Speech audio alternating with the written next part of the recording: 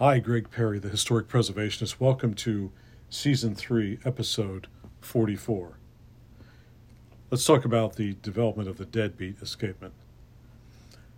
The deadbeat escapement is said to have been invented around 1720 by the infamous George Graham, the renowned London clockmaker and instrument maker.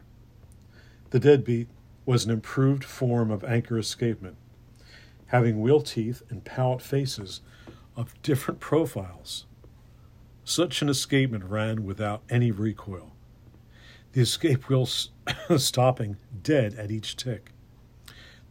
The deadbeat was more accurate than the anchor, particularly when used with other timekeeping aids, such as a compensated pendulum and maintaining power, to keep the clock running during the winding process. However, though, the deadbeat escapement was more delicate and damage could result to the escape wheel and even the teeth from abuse, or if the clock were allowed to tick backwards when the weight drive was temporarily removed during winding. Many anchor escapement long case clocks do that without harm. It was probably more for this reason than for the timekeeping aspect that maintaining power was fitted to most deadbeat escapement clocks. The deadbeat escapement, usually with maintaining power, was used primarily on one particular type of long case clock made for precision timekeeping, known as a regulator. Made mainly for scientists and astronomers, or for a clockmaker's own use as a master clock. Such precision clocks of the 19th century sometimes had jeweled pallets, which were much more hard-wearing than steel.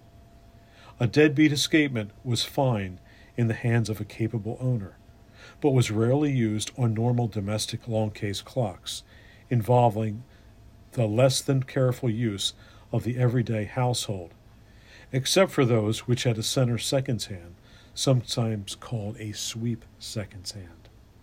Center seconds clocks showed seconds by a very long third hand, usually counterbalanced to avoid drag, fitted concentrically with the hour and minute hands.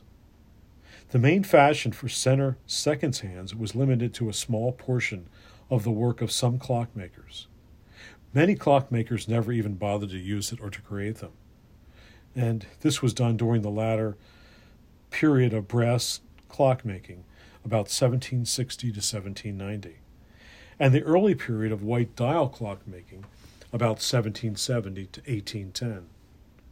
So it was a fashion which found a limited public, firstly on account of the inconvenience of having to stop such a clock during winding to avoid the sweep seconds hand from fouling against the winding key, which is a factor which prevented the fitting of maintaining power on such type of clock.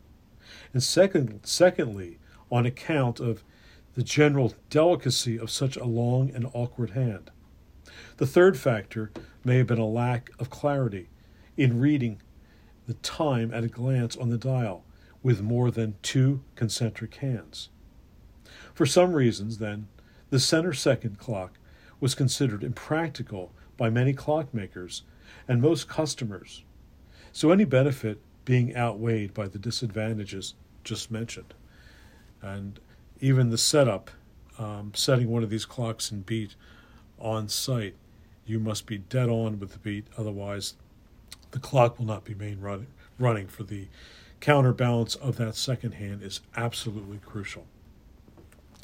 So, needless to say, early in the career, several of these had given me problems. I ended up going back to try to put the clock back into beat again. So they can be a challenge on site, and it's really better to have a client that really understands his clock or has a feel for that clock. So if they've been willed the clock or just given the clock or purchased the clock, they have a bit of a learning curve. So Greg Perry, the Historic Preservationist, signing out. Thanks for listening.